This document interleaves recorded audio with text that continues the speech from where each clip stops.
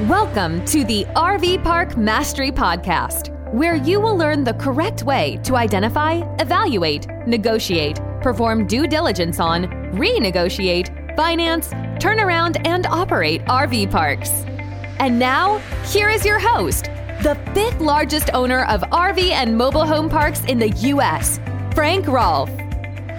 Revenue is great. Cash flow is terrific. But many RV parks focus on just an overnight experience where a customer comes in for maybe just a day and then leaves. But there's another style of RV park out there called extended stay. An extended stay equals extended stability. And you can introduce extended stay into almost any RV park subject to your permit. So what is an extended stay RV park? This is an RV park that people live in for months, sometimes years, sometimes for a lifetime. It's the alternative to the overnighter RV park. It's also the alternative to the destination RV park, although you can have a destination which also has an extended stay component. So what is extended stay customers? What are they after and how do you attract them? Well, you probably noticed that America has a very strong baby boomer population at this point. So what you have is you've got a whole bunch of folks, I am one of them, born between the years of 1946 and 1964. And for the longest time, this was considered the backbone of the RV industry. That was the group that was buying up most of the RVs. That was the group that was driving them around and parking them in RV parks. But now you have a second subset, which are the millennials. And the millennials have started to become larger RV users than the baby boomers. But the baby boomers have one attribute the millennials do not. That's age. Right now in America, there are roughly 10,000 baby boomers retiring per day. That's a whole lot of people. And they have found that many of these retirees, a very large group, part of their retirement plan is to buy an RV and travel America. And many of them, after they've done that for a while, they want to just stop in one spot. They want to keep the RV experience going. They like living small. They like nature. They like being around other people. But they don't want to keep traveling. They're happy just to stop in whatever the most convenient and pleasant spot is that they've been going so far. And that is one group of the extended stay. But yet there's another group. Another group of extended stay RV customers can also revolve around millennials, which are people who are just officing out of their home and some electing to go to locations they like to live in, scenic areas, and living in an RV park for months on end, although still being a part of an active workforce. And then you have other extended stay folks who are not fully retired yet, maybe, but they like to spend part of the year seasonally in certain locations. Let's just say they get a month off every year. Or let's say they want to go down to a RV park every weekend, maybe at an area lake. So there's another group that's still in the workforce. They don't work remotely, but they still can use their RV seemingly year-round. Maybe they head down every Friday afternoon and don't return until every Sunday night. These customers, what they're typically seeking is an opportunity to have some degree of stability to themselves, and also they're looking for price efficiency in what they're doing. Let me give you the example of the RV park, the two RV parks we own down on the Texas-Mexican border. When we bought these RV parks, it was pretty much no stability in revenue. What you had is you had some small amount of overnighter traffic, and then you had other folks who were there kind of on a destination, even an extended stay basis. But it was very, very seasonal. It gets very hot in southern Texas. So most everyone was a snowbird coming out of the north who would start to arrive as winter approached, but then would leave sometime in the spring. And we didn't like that. We wanted to have year-round revenue. So we started importing park models, which are small structures designed for RV parks, typically 300 to 400 square feet in size. And we started selling these to the same people who were bringing their RVs down every year. And the argument was, why haul that giant RV down from the north, from Ohio or Pennsylvania?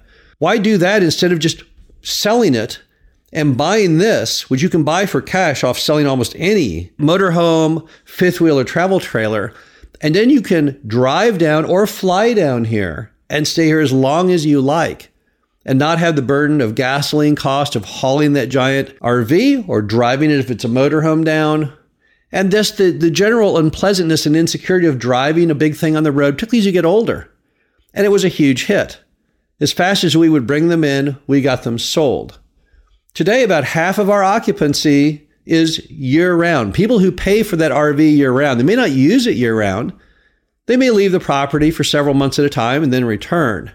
But it gives us a consistent and steady income. And that's the entire point.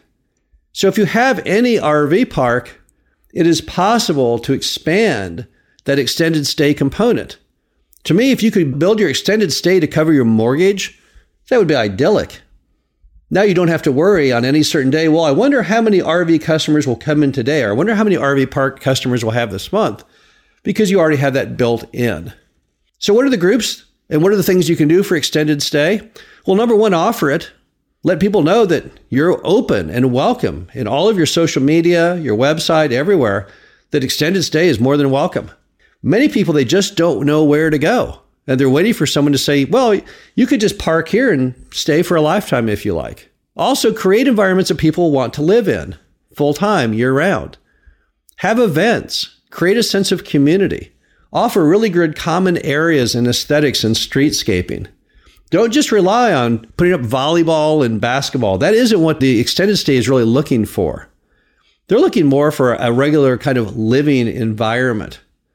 What are some things that they like? Oh, well, they like things that include some kind of community events on weekends. They like the idea of such attributes as what we call blessing boxes, which are boxes where people can exchange books for free, read a book, put a book back in. These kinds of things which give people that more of that residential feel of long-term customers, that's what they desire. We've also found that the extended stay customer really wants to see professional management. They don't want to stay in a place where they don't feel their property is secured, and they don't want to stay in a place where they feel like they're not respected and appreciated. It's very hard to build an extended stay base if you do not have a strong manager. You need a strong manager. I would even give that manager a uniform. I know we did that on a podcast recently. Give customers the impression that where they're staying is a smart choice and affirm that in them every time they look out the window or go for a walk. Bottom line to extended stay is that it's a terrific idea. It's something that many RV park owners fail to grasp the importance of or even give it a try. Now, it doesn't work in every location, that's for sure, but I've seen people morph that into other attributes. There's a thing called glamping, which stands for glamour camping, where you give people the ability to stay in older, kind of nostalgic RVs at typically $100 plus a night. That might be a manner of giving you more steady revenue, perhaps. This way, you're not only part RV park, but you're also maybe part extended stay hotel to some degree. We've also had great success and seen many RV park owners who succeed in the area of tiny homes. There's really no place you can place those creations you see on HGTV. They don't have the proper HUD seal, and they can't be placed into any subdivision or mobile home park. I was in a RV park recently in Indiana where probably a third of the entire park is nothing but tiny homes. The bottom line is you've got to figure out what your customers want and what you can offer. But anything you can do to take that RV park and make that more into an extended stay environment is definitely going to give you extended, stable revenue, and that brings you a peace of mind like no other. This is Frank Rolfe with the RV Park Mastery Podcast. Hope you enjoyed this. Talk to you again soon. Thank you for listening to the RV Park Mastery Podcast. Be sure to visit us at www.rvparkmastery.com, where you can learn the correct way to identify, evaluate, negotiate, perform due diligence on, renegotiate, finance, turn around, and operate in RV parks.